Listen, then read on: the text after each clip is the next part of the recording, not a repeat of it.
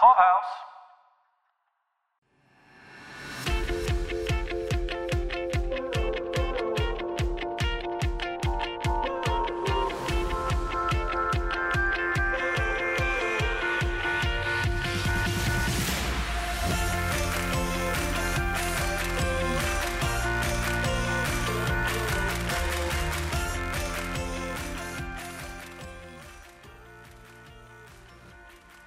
Hello, welcome back to Hell or Good, the Younger podcast. This is Sheila. And this is Emma. And we are back. Surprise! Even though Younger has ended, we are back for another recording. So we hinted that there was going to be like a little bit of a surprise after the finale, that there might be something that you would see from us and it would be Younger related. So we're back. There was a panel this week at the ATX Festival in Austin.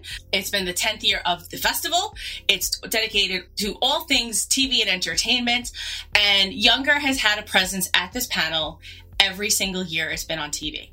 So this year, notwithstanding being the finale, there was lots of fanfare about it, and they got a Sunday billing, which is kind of like prime time. So they had Joanna Robertson. She's a writer from Vanity Fair. She was moderating the panel, and it was recorded before the finale aired, which was a little, I think, with the heightened emotions that we saw.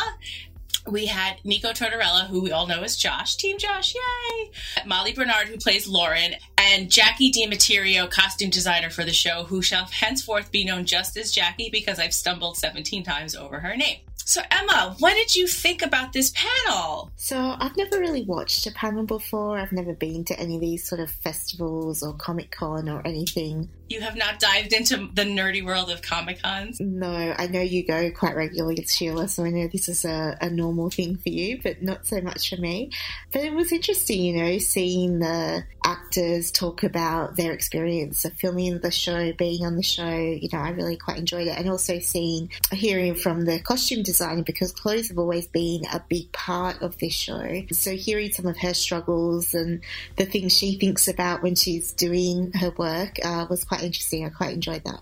I love how these panels, A, give you access to the cast and the creatives behind the show, and to see that, like, you know, pulling back the curtain a little bit, like the peek behind the scenes of how, like, the magic happens, because I like the process as much as the result. So I feel like getting the context and maybe getting some what went well, what went wrong, you know, what was a disaster, what was a huge triumphant win. I like that because then I can go back to watch. So I absolutely, after Nico was talking about their role at the end of that final scene in the bar with Liza, and he was talking about how emotional they were feeling at that moment, I went back and I was like, oh man, Josh's eyes, like, they're red, like they were puffy at one point. So I think it was just the editing, but like we were watching it just, you know, just the whole way through, and, you know, maybe weren't necessarily paying attention to that little detail nuance. But now having the context of that, I went back and I was like, oh, Nico, what happened? Yeah, that was quite interesting. But also, even while he was talking about it, he was getting emotional on the panel as well. And even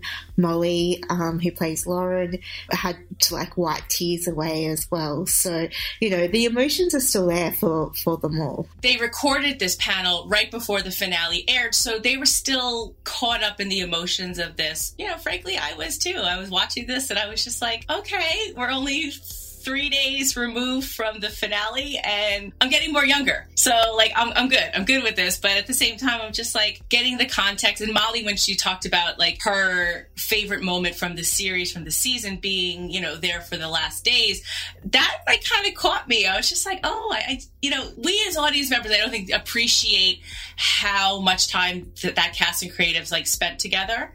And I think just seeing this panel and seeing the love for the show that they have, it makes me love the product that much more. And as, you know, Molly says, she was basically lived her 20s doing this show, which is a really formative part of your life. And when you make a lot of close friendships that move forward with you in your life, because I know a lot of my friends from my 20s are still my friends now. Hi. Yes, definitely. Well, I mean, we were bit before the 20s. We were just on the cusp of 20s, but, we're still here. So it would have been, a big formative part of her life. So, yeah, you can see why there would be emotion around that. But I can't see this cast not being involved in each other's lives in some shape or form. But I also thought it was so cute how she was like, I wrote a fan letter to Sutton Foster when I was 14 years and old. Here I am hugging her at the end of the series, right? Yeah, exactly. So I was like, oh, that's so cute. So, I mean, we've done highlights for all of our other episodes, right? So what was your highlight from this panel? You know what I think it was? It just seems really weird, but it was actually having Jackie talking about her seeing mistakes in the show. Yes. Oh, she was so embarrassed. I felt bad for her. It was so funny because I've got other friends that have worked, sort of in showbiz industry. One's a visual effects person, and he talks about when he goes and watches, a movie with visual effects, he'll sit there going, oh, that's not good, or this is like, they can't turn their brain off. And I remember also going to Broadway with Carol once. Okay. As you know, she did stage lighting, and that was what she studied at university. And I saw Les Mis with her, and she basically spent the whole show critiquing, looking at the lights. See, that would be horrible for me, because I just get so much enjoyment out of that entertainment world that if I was that much in the know about what makes it go, it would drive me nuts. Yeah, I think for me, I'm lucky. I feel blessed that I can just turn my brain off and enjoy it for what it is.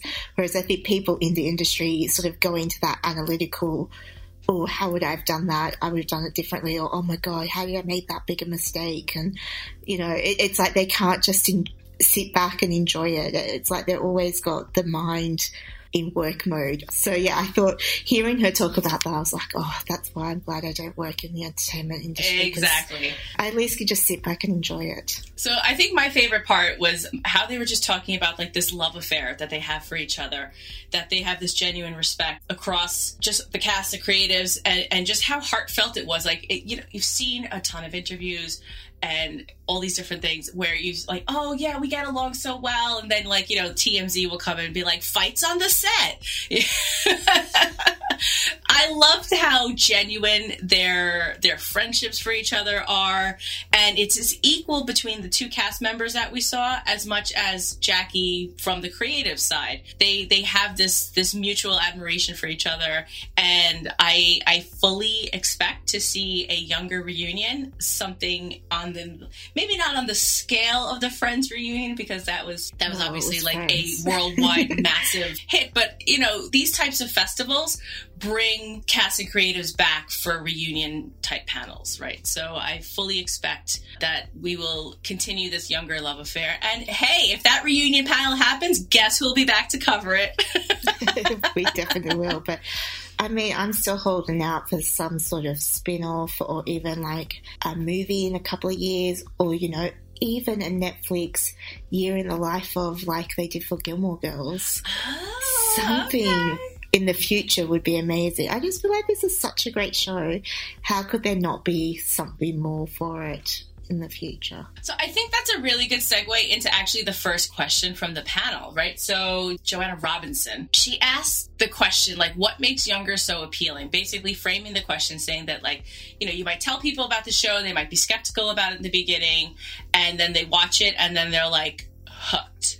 What do you think makes the show appealing? So, what was your reaction to what they said? I kind of agree. They talked about how it was the chemistry of the cast and crew that translated onto screen. That's so true, because it's the relationships that they show. There's a clear, affection between them all. I mean, I know they're all actors and they're trained and stuff like that, but like Lawrence, oh no, not Lauren, that's her character's name, but Molly says, you can't sort of just act chemistry sometimes. It really is there or it isn't. And I'm sure you've seen shows where there's something missing and it just doesn't work, even though, you know, they're all great actors and they're doing their best, but they just don't seem to be connecting. In this show, they really connect with each other and sort of have this lightness, but it's also just like, it's a bit of fun, it's quick, it's easy. You know, I've mentioned my dad is watching the show. She mainly started watching because I said you have to watch it so you can listen to the podcast. And then she got to the beginning of season 2 and she's like, I hate you. I'm hooked.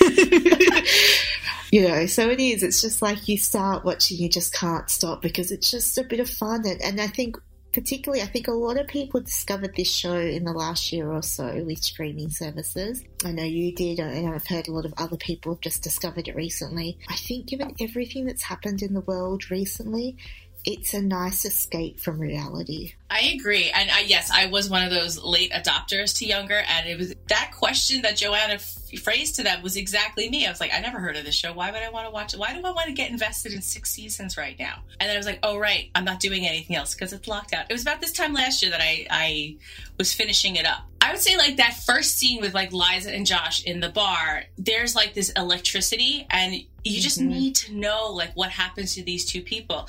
And I really liked what Molly said. Like she says, you can't act your way out of chemistry. Like what you see on screen is what is translated right from the set. So she says like, you know, we got to know each other, we became friends, and it goes deeper than that. It's like cooking, right? There's a difference between like cooking for just eating purposes, which is like a show that we would watch where like all the ingredients are right, but there's just like that chef's kiss is missing.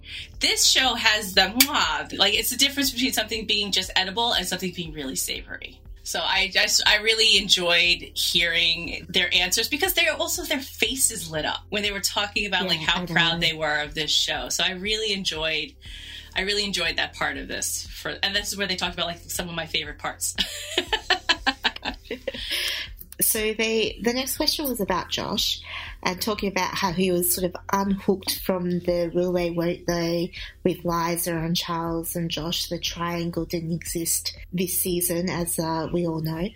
And they also wanted his thoughts on that particularly memorable, I know you guys call it diaper, but I have to say nappy. It's a nappy in You gotta go with nappy, it's fine. Nappy is diaper, diaper is nappy. There's your translation. Yeah. So they wanted his thoughts on that amazing adult nappy scene. I'll leave it to you. What was your reaction to his response? I thought it was hilarious how, well, Jackie was saying that, you know, there's some weird shit out there on the internet and almost like you can't unsee some of the things that you've seen once you go searching for an adult baby diaper. Did you know that existed before? I did not. I will tell you, a couple of years ago when Bohemian Rhapsody came out, it came out here like right before Halloween. I'm sorry, right after Halloween. So I was Freddie Mercury that Halloween for Christmas, and I did like the Live Aid look. So I had the white, you know, t-shirt, like a singlet like type shirt, you know, the cutoff sleeves, and I had like not quite Wrangler jeans, but they were like that light acid wash, and I had the Adidas sneakers, and I went looking for like his spiky armband. And I put into Amazon, like, leather spiked armband. Oh my grief. God. What I came back with in my search history. And then my recommendations were, like, effed up for weeks afterwards. I was getting all kinds of dominatrix stuff. I was getting all kinds of BDSM. Not that there's anything wrong with that. It's just not my kink. And also, maybe you didn't want Luke to use your computer for a little while. Well, you know, it's a family account. So, you know, I had some splaining to do. Like, why is all this leather spiky stuff coming up in my recommendations, Sheila? And it was just like, I was looking for my costume armband. Sure, I was. So yeah, so I realized that there's a lot of stuff out there, and basically now knowing that if I ever needed to do an adult baby for Halloween or a costume party, that there is some deep dark corner of the internet that will oblige. Anyone that's lived in the UK will be aware of a channel called Channel 4 that has some interesting documentaries on late at night sometimes. I was going to say, you look a little scarred.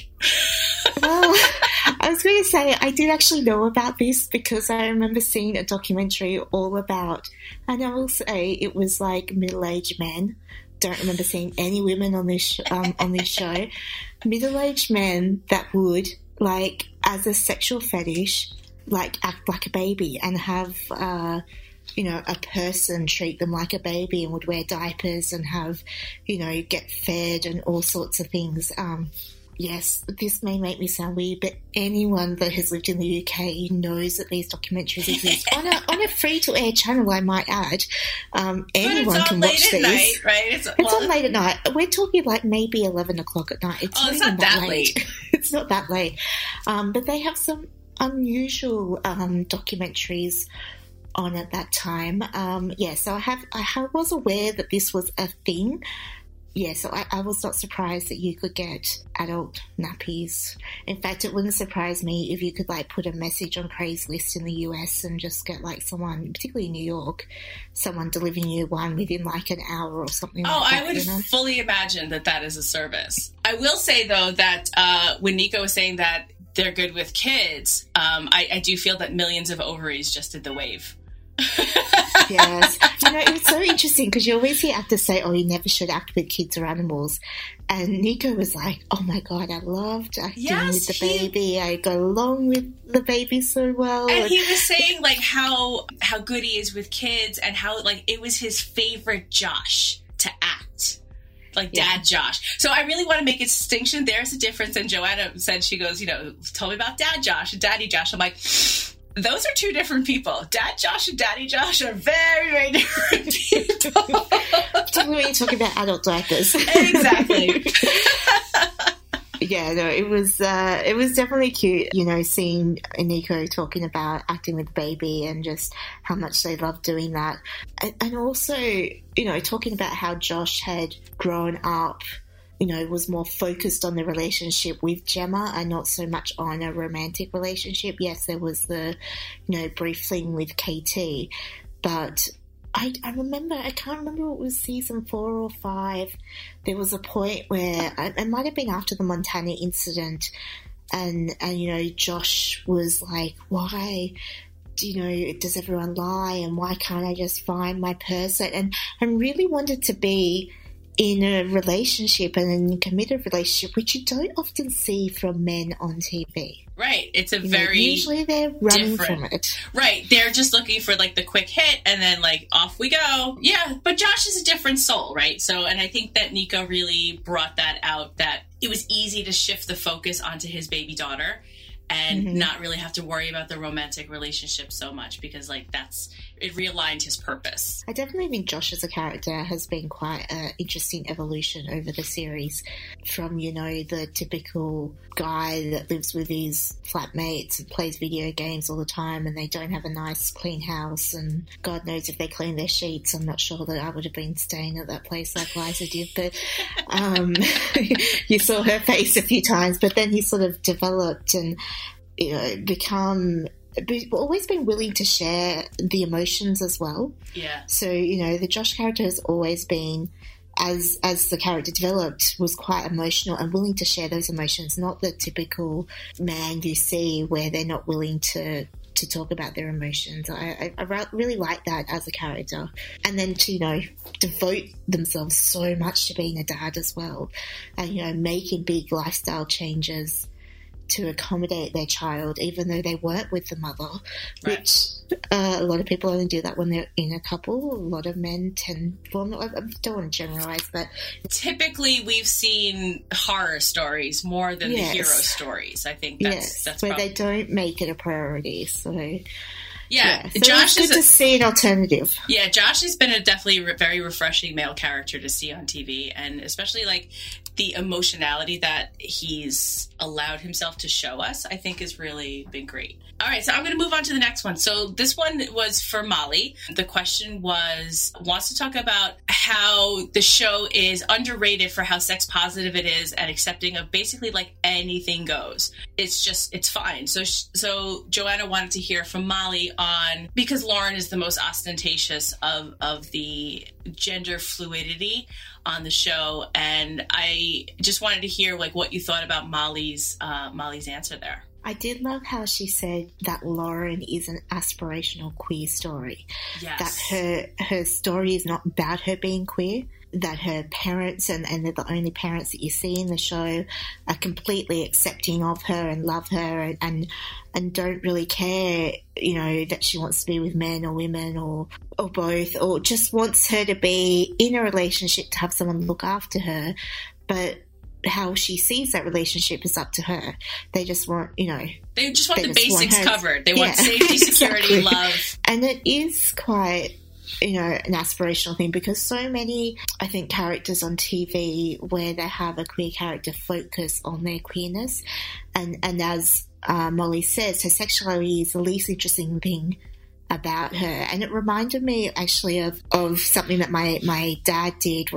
There was like it was like a bus stop ad promoting like trans people and that they exist and they're in the community and stuff. And my dad was one of the poster people. Are you serious? Serious. But there was a quote and it was like, I'm a trans woman, but I'm not just a trans woman. I'm much more. We all are much more interesting than just one facet of our lives. And I think, Lauren's story in this show shows that she's much more than that one facet in her life, whereas I think in some shows it does become about that's it. Right. That's the revolution that we just go around with these people and there's really nothing else to their arc. So this show's been on since 2014. So just having that out there and like as this undercurrent of a show for people to go and see. I really liked what Joanna, the moderator, what she said. She goes, on this show, no one is here to yuck your yum.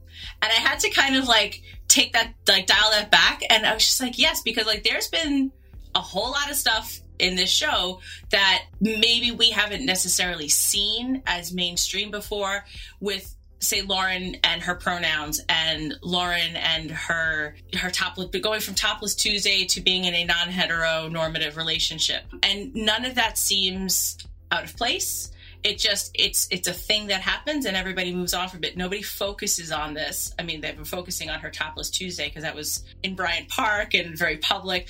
I do remember that. I think that's the first time we meet her. I believe it's the first time that we meet her, yeah. So, it's very ostentatious, but it's not the focus. It just moves on.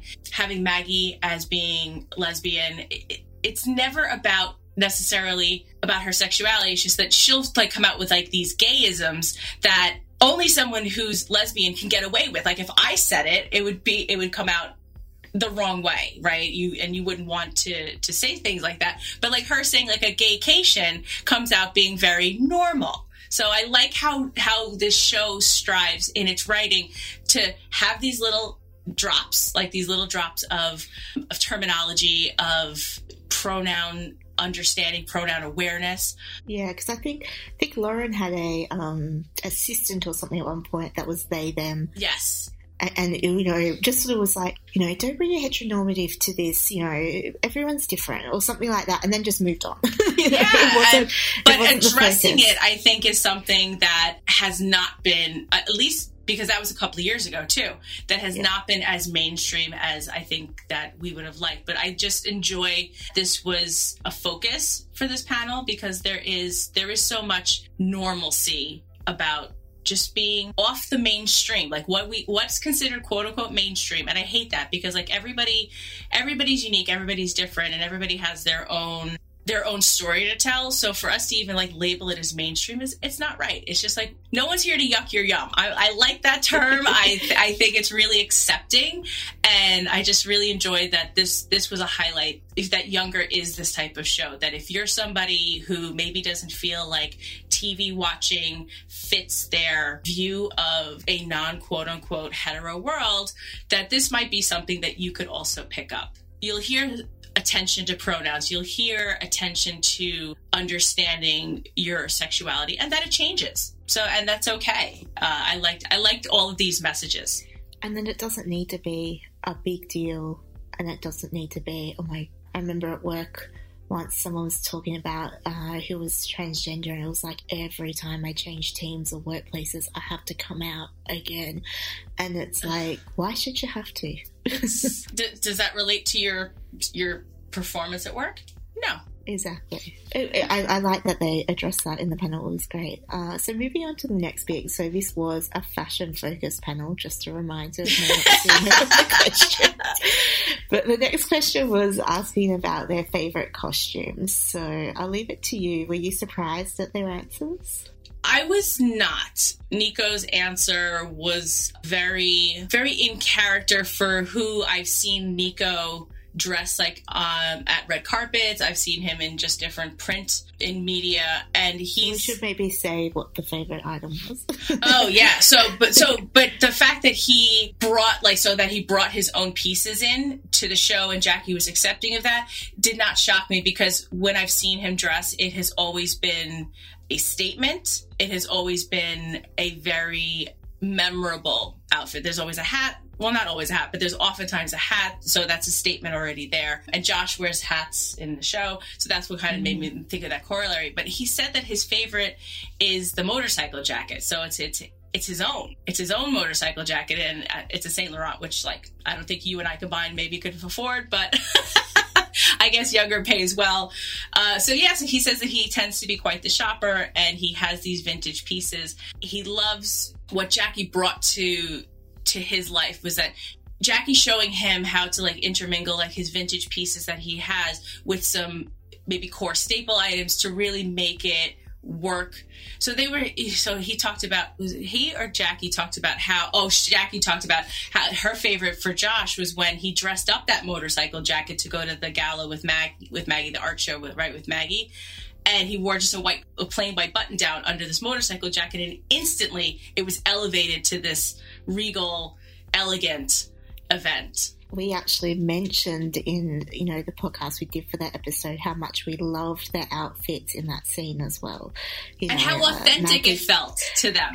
Yeah, Maggie coming in that really sharp suit and just looking absolutely amazing and so confident as well, and the two of them just looked like a perfect pair when they went to that art auction. And I really loved that Molly was talking about how Jackie also taught her to dress, that she didn't know what she was doing before,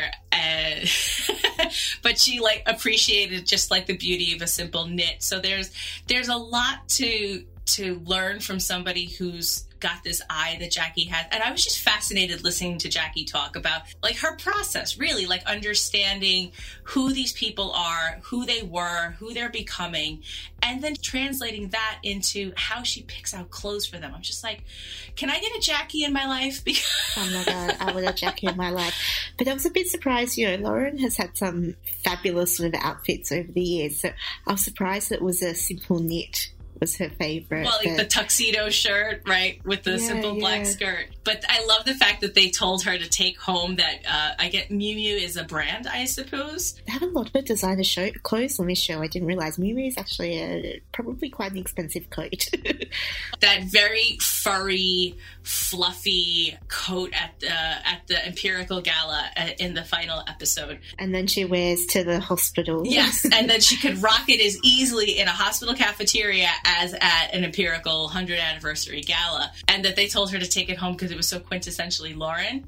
I really enjoyed that. I like that Jackie brought in Diana to the conversation, that is trying to balance Lauren in a power suit versus Diana in a power suit, and finding in those larger statement pieces for her necklaces and things like that. So I really enjoyed hearing Jackie's process for that, and then just hearing what she liked about like Josh with the motorcycle jacket and it being so versatile for all the situations she needed to dress him for. I tell you what, I didn't realize quite how hard a designer would have in a show like this, but it's a big deal. When she was talking about like having these marathon dress sessions, I'm like thinking to myself, I get like frustrated and annoyed like when I have to like try on stuff in Macy's or whatever. I know, I'm like 3 outfits and done. Yes, I get so like, how many times am I going to take off my shirt? How many times am I going to change? So I can only imagine like maybe like a marathon. When they say marathon, I feel like that's like 7-8 hours.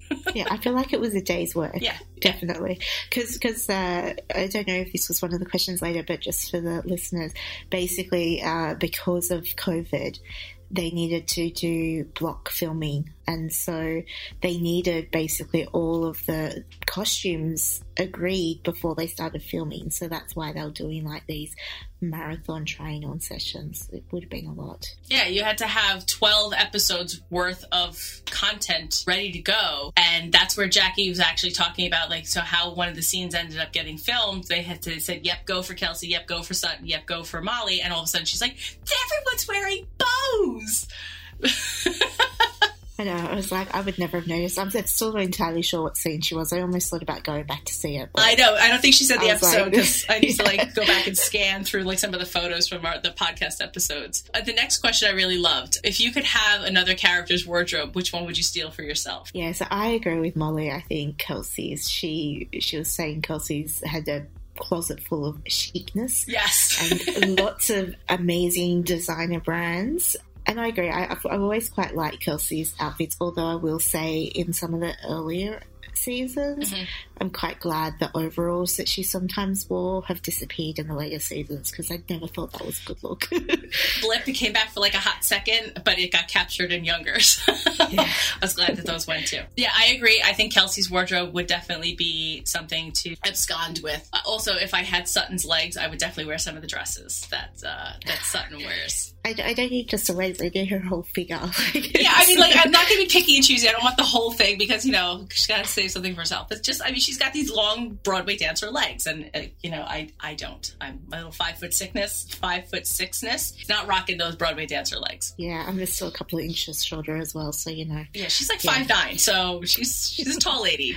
So Nico's answer was Debbie Mazar's closet. Wasn't even the character, it was Debbie herself who if you're not aware, plays Maggie.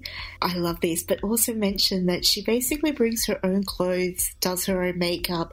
Not a surprise, she is a trained makeup artist. Yeah, basically he was like 90% of the style is done by Maggie herself. She's another one we learned who brought in her own clothes, and that became part of the costume design as well because she just already had an eye for her own style and how it matched Maggie's style. I was surprised to learn that she did most of it herself. I love hearing that kind of stuff, really. I was surprised to learn about the outfits, but I wasn't really surprised about the makeup. I could understand her doing her own makeup. Like you said, if she's a trained makeup artist, she understands what looks best on her as well. Mm-hmm. Yeah, so the next one was kind of about the premise of the show. So the premise of the show is to re-enter the workforce. How do you dress someone who is trying to be younger, and what were the challenges as the show went on? So this was quite an interesting answer for Jackie, so I'll leave it for you to say what she said. So I really like what Jackie was saying, how season 1 was very confusing for dressing Sutton because it was basically throwing everything at the wall and seeing what would stick for someone who's 40 trying to dress younger. As she grew and as she matured in this role of a 26-year-old, they ended up stripping away some of the layers because they said, Sutton was very layered in that first season. There was lots of tie-on, around her waist kind of stuff. So they started stripping away the layers and finding her true self in this younger capacity. So I liked that duality of her being able to find herself as a 40-something-year-old, as a 26-year-old, and then that's how they looked at her costume design. And then Jackie also said she also found that a simple dress was the best way to showcase this statuesque Broadway figure that she has. And the evolution, she talked about, this is what I liked most, I think, and this is why I enjoy attending these things. She talked about she was seeing the evolution of these characters over 7 seasons and looking at their maturing, seeing where they're ending up. So she's so I loved how intentional she was about seeing these characters as a whole as the show went on. So where they come from a very young, part in the beginning.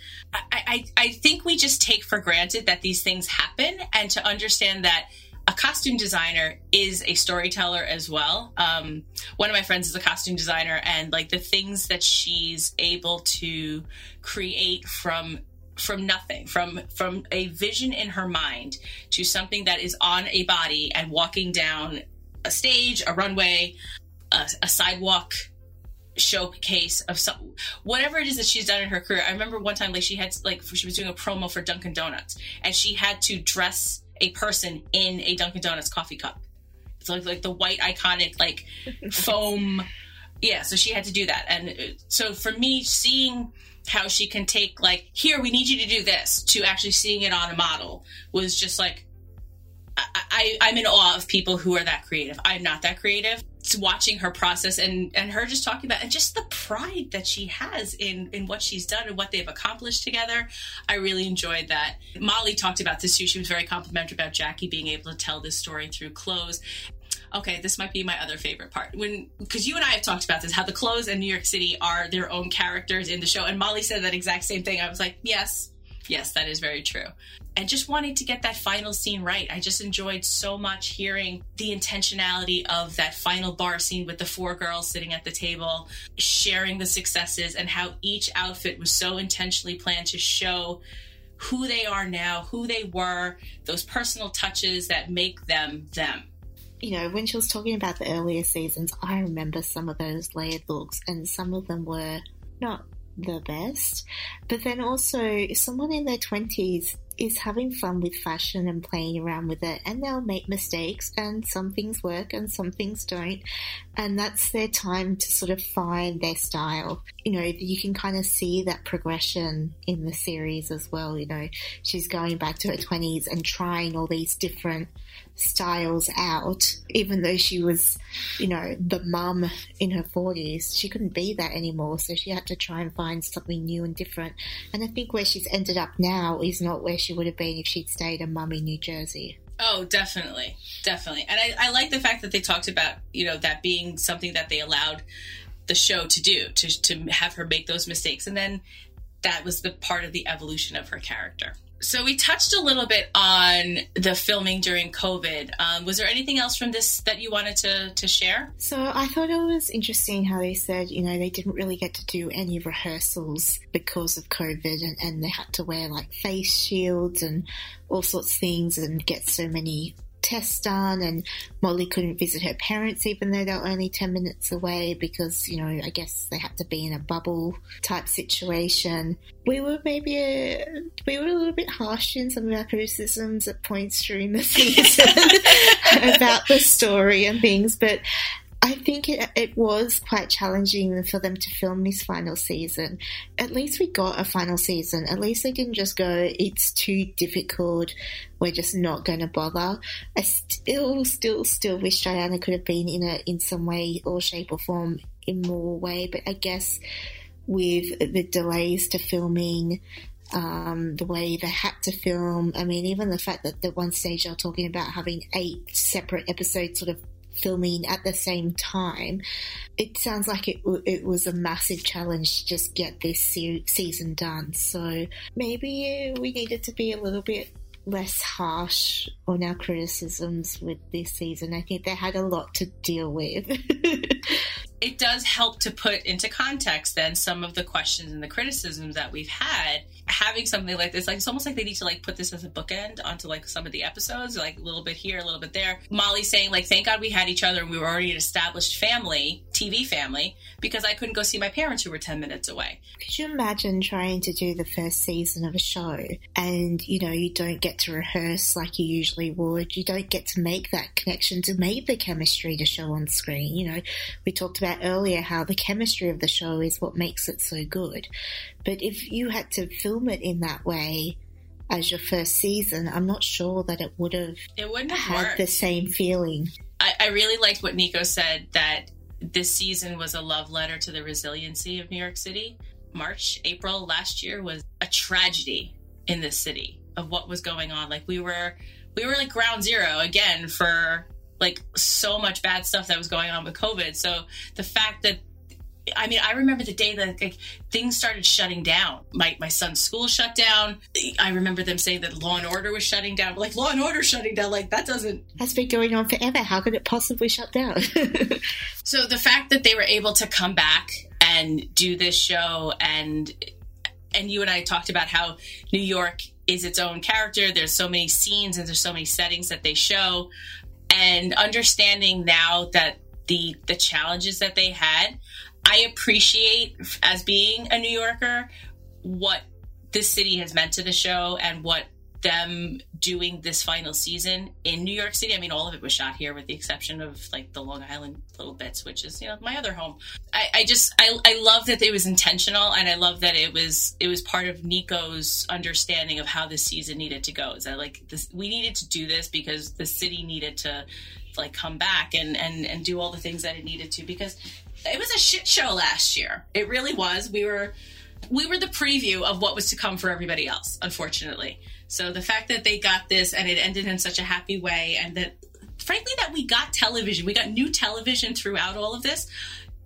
The actors, the creatives, the cast, like all these people deserve like such accolades and our appreciation, because this is not easy at all. With what we learned with like the face shields and the goggles and the frequent COVID testing. So I tip my hat to them, seriously, because I tip Nico's hat to them because that was a hat. I was appreciative of the intentionality of it for them. So the next question was, what do you want for your characters in the future? So I really loved Nico's response saying, Josh got the big W, because it wasn't Charles at the end, but there was definitely potential for Josh. I was excited for that. He even said, like, Josh is in his prime. He's stepping into his prime. He's buying that building. He mentioned his other friends, like the flatmates. That just disappeared. Yeah. And the band he was in when he used to play the washboard. I remember, and it reminded me, there was like a whole episode about him going and playing at a festival. Yes, absolutely. I loved Molly's answer. First of all, we got a shout out. She said, hell or good, PR. And I was just like, hell or good. I'm taking that as a win. It was intentional. No, I enjoyed that she talked about how Lauren is so fiercely loyal to her friends and that she needs to focus on herself, and that she would have liked to have seen Hell or Good PR go further. So if you did not know, that is where we got the name for this podcast. We got it from Hell or Good PR. So yeah, and not my last name. It was all intentional. It was all part of the gestalt of it all. But no, I was surprised that Nico thought Josh would have more children maybe in the future. Listen, this show is only aged 3 years and 7 seasons, so I am the same age that Sutton father or that Liza would be at this point. The kitchen is closing, the lights are off, like we are wiping down the kitchens, like physically it's possible, mentally it's not. Oh, look, my grandma had children in her 40s. She had children very, very late, got married very, very late as well, and I'm just like, how did you do that? It's bad enough I had my son in my 30s. Like, that was, poof.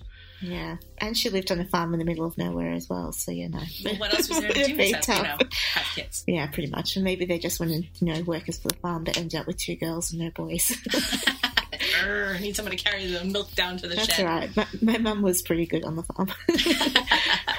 The last question that Joanna asked was, what were their favorite memories from this series? And I don't know about you, but I really enjoyed all of their answers. I think Molly wiping away the couple of tears that appeared was very heartfelt. Nico was getting a little verklempt, it sounded like. That's why this was my favorite highlight from this panel, is that these people really love each other. We got spoiled to get such a show with such chemistry and such genuine love for each other, and it shows in this little Zoom panel that I watched on my teeny tiny phone. It was like, this was my moment for this panel. Like, that's why I watched it, I attended it, because I wanted to hear like the answer to this question. So tell me, what did you think about their answers? Essentially, both were the sort of the final scenes, the final days that they spent with the cast and the crew. Although then Nico did also mention Jalapeno Dick, which definitely was a memorable scene. Which was hilarious. And I went back and I watched that episode because it's a great episode. Molly just saying like how much he laughed in that scene and how so much of it was improv. And I found like an interview with Hilary Duff, and she was talking about this scene, and she said that Nico was like, absolutely not. We are not taking the little regular size yogurt container. Like, we need a big yogurt container. Like, this is my junk here. Which it's then big. Made it even funnier, because it was just like, no, we can't have that one. No. But for him to say that was like the most fun scene for him to ever film, I think was hilarious. And then it's worth going back to watch it. It's in season 4. Yeah, season 4. I mean, I just watched 4 or 5. It was with Claire. It was with Claire, so you've got a very narrow timeline. And it was quite early on in their relationship, so it went a long way to establishing. I think it was their first official date. Yes. So it goes a long way in establishing their relationship and the tone, I guess, of their relationship. I love that Jackie's answer was Princess Pam Pam for Liza. That was definitely an outfit and a half. That was with the takeoff of Game of Thrones, right? Yeah. I also like that she threw in Lauren's 30th birthday, that Barbarella look, that, you know, Little Women in Space, because we talked about that too, being very, very much a throwback to like the 60s and just how like the relationships, again, they talked about Molly talking about the way that the scheduling worked, that she was the last one for everyone's last day. Like, she was there for everyone's last day. And that's when she got like a little emotional again. But I also love how she said Sutton surprised her for her last day. Yeah, so that she was there. So Molly was there for everyone's last moments and hugs and the before and the after. But she said her very last day of filming, it was like magical. She's like, Sutton like came out of the dark and embraced me. And she goes like, this is what she said. I wrote fan letters to this girl at 14. Just her saying that it was a gift of her life to work on this show. Like, that's a beautiful thing to share. It's a beautiful thing to experience. We get to be a part of it. I think that's really a great connection to this show. Like, it deepens our emotional connection, I think, to this show. Definitely. No, it was a great panel to watch and listen to, and just like you said, see the emotion that they had around the show ending. It was fantastic. So I'm very glad that I got to watch it. I'm excited. Yeah. So ATX goes until June 20th. There's still time to buy your tickets. And then when you buy your ticket, you get access to their video on demand library. Hopefully this will still be part of it. So let me ask you, so we just said goodbye to these characters. So was this something that was beneficial for you? Did this like kind of like, you know, scratch your itch for more younger? Definitely, because I'm not ready to say goodbye. Yeah. Like, I've loved the show for so long, because as we mentioned before, I watched this show back when it first came out, but then struggled to access the seasons. Right. So I had, you know, dribs and drabs of it over the years. So to finally be in a country where I can like binge the show and watch it when I want, which I hadn't been able to do in the UK, I have maybe overdosed a bit on it in the last year, but I still want more. And I'm like a little bit sad that this is the end, because like I said, I don't want it to be the end. I'm still praying for a spin-off, although everything I'm reading is that's looking much less likely. But I don't know. I'm always an optimistic person about these things. I need that optimism. Well, in the year of COVID, you know, Josh Gad had the Together Apart series. I don't know if you saw any of those on YouTube. He did a lot of reunions. He did like the Goonies cast. He did Ghostbusters. He did a bunch of things from the 80s. He did Back to the Future. That was fantastic. I'm quite intrigued by this Goonies one. I think I have to go and find it. Oh, it was amazing. It was amazing. So he basically like organized like all the actors from these iconic movies from our childhood, because he's our age, to come back and like talk and basically do this little reunion panels, like impromptu. They're on YouTube. I'm confident that there will be a younger reunion, and if it does happen, I'm pretty sure that it will be like even in the next couple of years at ATX, because Younger's had a presence at ATX basically all the years that it's been on. This would be perfect because there's such deep roots here. When I did the summary of this one the other night with Mike, he was talking about the Dailies, Caroline and Paul, are in Texas, not far from Austin. So like this could be like a pod clubhouse, you know, gathering of like the New York office and the Texas office. And then I was like, and then the stragglers like me, that we can all just get together, you know, cover ATX in person, because covering these festivals is a ton of fun. And Austin is the type of town where the talents, the creatives, the people who are part of the panels just go and hang out, because Austin is like that kind of a city. I feel like when international travel opens, I want to come along as well. Yes, that was the invitation. So you can get direct flights from Australia to Dallas, Fort Worth, I think. So yeah, Dallas and Austin are not that close to each other. Texas is big. It's still closer than Australia. True. But like when you get to Dallas, you're like, I gotta drive how long now? Yeah. It's also like my other options are probably LA. I don't think we can get to San Francisco from Australia. Yeah, I think it's like LA or Dallas Fort Worth, or you've got to do like a stopover somewhere along the way. Oh no. No, it was definitely great. Hopefully they will do another one in future years. It would be fantastic to have Diana on it. Right, just talking to about see how she felt about missing. Yeah, her statement necklaces. And her statement necklaces, and find out what happened in Italy. Yeah, I need to know, like, you know, what was happening in the Rome office there. Exactly. So I just want to thank you all for listening. This has been Hella Good, the Younger podcast, covering the Younger panel at ATX. This is Sheila. And this is Emma. If you can head on over to Apple Podcasts to rate, review, and subscribe to these podcasts, all the Pod Clubhouse podcasts. This will likely be our last Hella Good podcast. Sniff. You can definitely listen to all the things that Pod Clubhouse has. Rate, review, and subscribe. It's very much appreciated for 5 stars. It helps other people find these shows to get as much enjoyment out of them that you do. You can find Pod Clubhouse on all the things, all the social media platforms at Pod Clubhouse. Thanks so much for listening. Talk to you soon. Bye. Bye.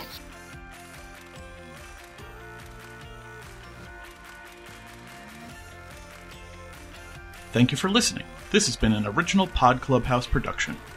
Pod Clubhouse is a podcast network dedicated to encouraging collaboration among podcasters and friends to bring a fresh voice and diverse perspective on a wide array of content.